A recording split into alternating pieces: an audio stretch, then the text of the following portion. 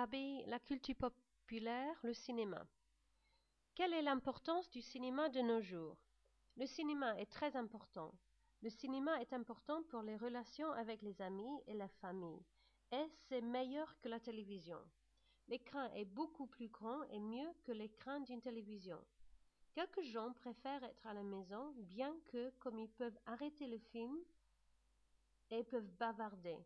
Mais moi, je préfère sortir de la maison avec mes amis. Quel genre de film tu aimes? Personnellement, je préfère les films animés parce que je m'intéresse aux aventures différentes. Les dessins animés sont mignons.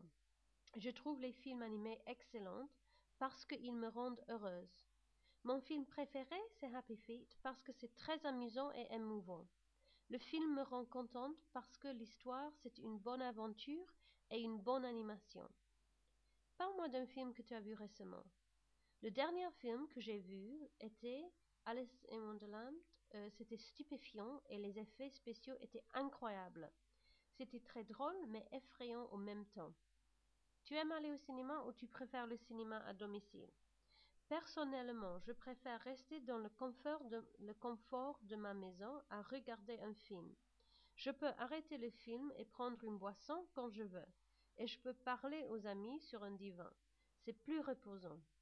Le cinéma est une expérience vraiment agréable de temps en temps, mais malheureusement c'est cher et les sièges sont inconfortables et vous ne pouvez pas parler. L'avantage du cinéma est sans aucun doute le grand écran.